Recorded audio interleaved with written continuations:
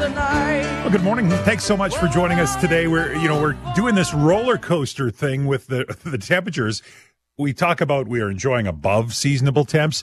Now we're actually colder than normal for this time of year. We've got some fairly cool conditions for the next 24, 48 hours. And then as we get closer to the weekend, it warms up again. So don't put the extension cord away yet, the windshield scraper and any of that stuff, because chances are you will need it in the next couple of days.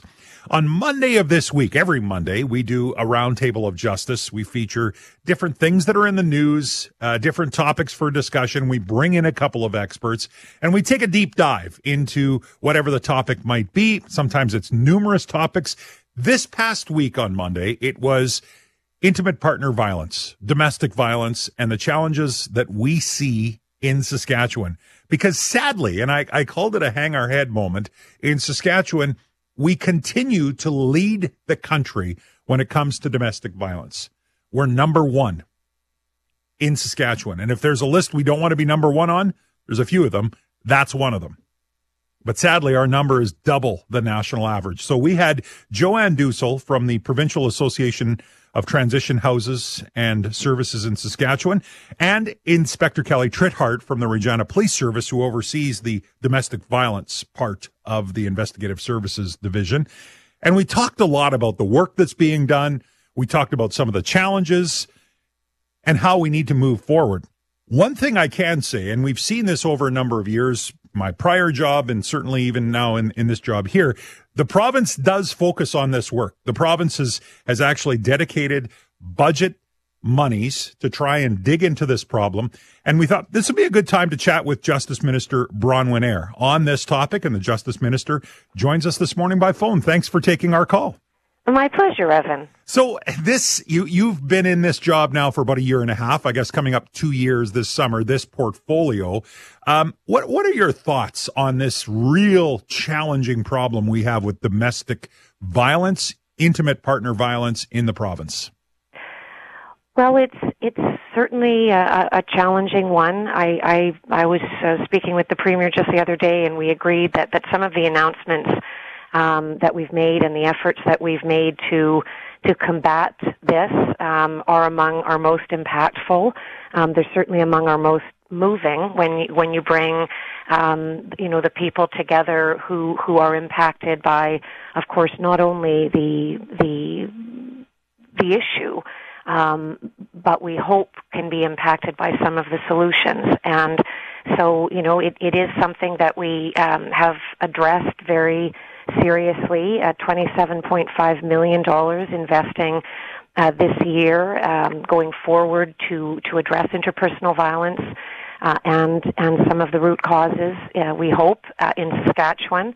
And you mentioned that Joanne Dussel the other day was on, and as you said, the executive director of the Provincial Association of Transition Houses, and she had said that our funding around second stage shelters for the first time in Saskatchewan's history, basically $1 million over 3 years, was a very good start. So that's very edifying, and we're trying a number of areas, to try to cover off the bases that we can, and we think it's very important work. Talking with Justice Minister Bronwyn Eyre, there's so many moving parts when it comes to domestic violence and the challenges that come with it. I think back over the years of the amount of domestic disputes that I attended as a police officer. And boy, I'll tell you, there's lots of reasons why domestics happen. There's lots of reasons why it's tough for people to break free of this cycle, no matter where you are on the issue. Another one of the funding efforts that the province has made is a public awareness campaign. Why is that important, and where is that focused and targeted? Well, that's the Face the Issue campaign, and you're going to see Minister Ross, the minister responsible for the status of women, and I making an announcement on that next phase of the campaign during session, and that will target the younger demographic. the 18 to 30 year olds, and really around the theme, is this abuse? I've seen the pilot, the videos, the campaigns, the scripts that are being worked on, and again, pretty moving, thought-provoking material. So again, that's certainly coming. And I guess just in terms of some of the other, as I say, prongs of this effort, around the 27 million that we're investing in this, and then there are so many, and there's such amazing work being done. I think you said there's so many moving parts, and so again, on the one hand, the public awareness, the second stage housing funding, and which is really about wraparound services and that transition from purely emergency shelter services to longer-term solutions. Legislation where we've introduced on the human trafficking side, really trying to cut the ties between traffickers and their victims around coerced debts, funding for Hope Restored Canada, which you'll be aware of. And, I've been to the Safe House in Saskatoon, again, very, very moving. I mean, the donated items that are waiting there for as soon as someone decides to leave the sexual exploitation lifestyle, or leave it again, because they often have, repeat attempts. And what I found, there pretty poignant is that, the people who run Hope Restored and who took me on the tour said that the number one motivator for women is reunion with their children. And that's what, of course, drives them most primally through the attempt to often leave, as I say, the lifestyle. So many different, moving parts, and we hope something will obviously make a real difference. Saskatchewan's Justice Minister Bronwyn Eyre is my guest this morning. On the topic of public awareness, there's a couple of prongs there. One is to bring public awareness to the different resources and supports that are available for people who might be experiencing domestic conflict, domestic violence. But the other is preventative, and what we can do to try and step in front of and stop this ugly cycle that we have going in the province. I think back to the fall, where there was a decision made to pull third-party educators out of schools. It was really around sex education that I think that decision was made. I'm not talking about sex education, but I've got a couple of buddies that are police officers in Prince Albert, and they talked about the value of third-party educators coming in and talking about healthy relationships and the importance of that. But we kind of threw out the baby with the bathwater, I think, when we pulled all third-party possibilities out of schools when it came to presenting this topic. Is there room to try and reinstate that important component for children to understand the value of and what a healthy relationship looks like? Well, I think that it was all based, as you'll recall, Evan, on what we had seen in the Lumsden School and the very unfortunate material which was brought in on that occasion. And I think the minister has said this is just on pause, really, and in terms of going forward now, whom we're going to be allowing to come into schools and what they will be presenting or will be able to present on.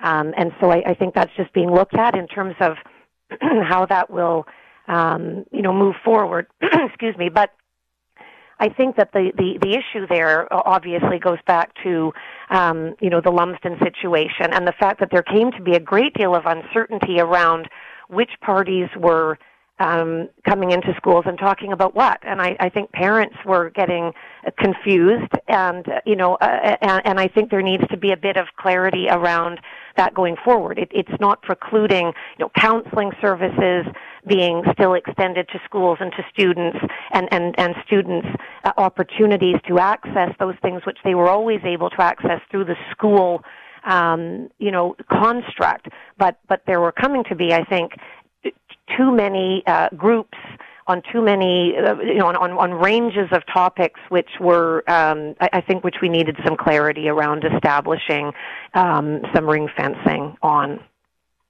Right. Bronwyn Eyre, my guest, Justice Minister.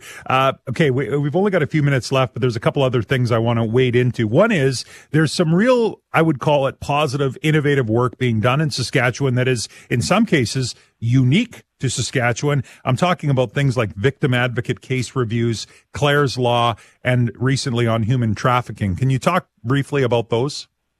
Absolutely. And one other thing I wanted to raise as well, I mean, you talk about, and you were, as you said, involved in some of the work around the victim advocate case reviews. They're in Saskatoon, Moose Jaw, and Regina. They really are about going back over old files, sexual assault files, and pouring quite a lot of specialized work into reviewing those. With an eye to potentially new circumstances, revisiting evidence, and so on. So that's certainly out there. Again, I think in terms of the public face of things and just the number of prongs, and I know this came up a bit in your conversation the other day with the experts you had on, the 211 Reconnect service. I mean, sometimes technology isn't a good thing, but 211 and that Reconnect is really, I think, has great potential to help people. I mean, obviously can be accessed online or on the phone, 24/7, absolutely confidentially, and you have specialized people on the other line, including through Family Services Regina, who will connect you to the right programs, the right services, the right people.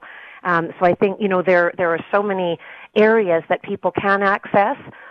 You've also talked in the past about the domestic violence courts, and they're doing amazing work. Therapeutic courts that offer treatment to those who are willing to take responsibility for their actions, elect to plead guilty, and will receive a sentence that doesn't include jail time if they complete, a counseling program for domestic violence. They address, substance abuse problems and so on. So a lot of efforts, Evan, to address what really is a serious issue, and again, that the people out there who are involved in doing this work to help people, and we hope that the funding and investments that the government is providing will make a significant difference. Justice Minister Bronwyn Eyre, I've only got time for one more question, Minister.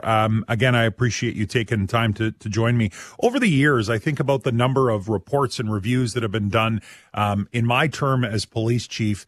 So many that would yield great results, and every once in a while one would have some great information, but the results really wouldn't follow it. And so I think back to 2019, there was a domestic violence death review panel that was brought together and a report that was done.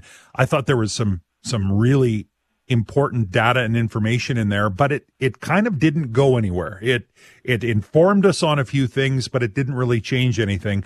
I look at what we can do through provincial legislation on things like emergency intervention orders, giving people time off work in domestic situations if needed, giving them total residency of their house while they can get affairs in order. There's a whole bunch of legislative change we can make. Currently, there's another domestic violence death review going on. When that comes out, which I'm assuming is probably pretty soon, do you see any room for mandatory pieces and maybe even budget allocation as a result of what the report shows? Well, I think we'll look at all of that, and as you said, coming out soon, we expect late spring. And after the last review, there was a lot of work done around inviting your family members, loved ones to participate in committee work, and really looking at regional case review teams just to make sure that remote and rural communities had a voice, and that it increased the number of cases which were reviewed. And so we're looking at a lot of what we can build on from the last go-round, and I expect that there will be some very valuable information when that comes out, and then as a result of that, of course, we'll look at what tangible things we can address and potentially implement coming out of that. Minister Eyre, this has been a great conversation. I appreciate you giving us some time. Appreciate it, Evan. Thanks. Justice Minister Bronwyn Eyre, the provincial justice minister, talking about the work that's being done and budget that's being focused towards domestic violence in the province, where we sadly lead the country at a rate double the national average. We've seen investments in this current budget. We're about a month away from another budget being revealed, and I'm guessing we will continue to see investment to try and drive that stat down in our province. You're listening to 650 CKOM and 980 CJME. Absolutely chilling to watch what unfolded in Kansas City yesterday, the big Super Bowl celebration and parade. Thousands and thousands of people packed into this small city for the celebration, and then gunfire erupts. One person is dead, 22 shot and injured, including 9 children. Kansas City Chief of Police Stacey Graves talked to the media shortly after the incident. At the conclusion of the Chiefs rally today, there were shots fired on the west side of Union Station. Immediately, officers responded to the area, took 2 people into custody, and also immediately rendered life-sustaining aid to those victims. I'm angry at what happened today. The people who came to this celebration should expect a safe environment. We had over 800 law enforcement officers, Kansas City and other agencies, at the location to keep everyone safe.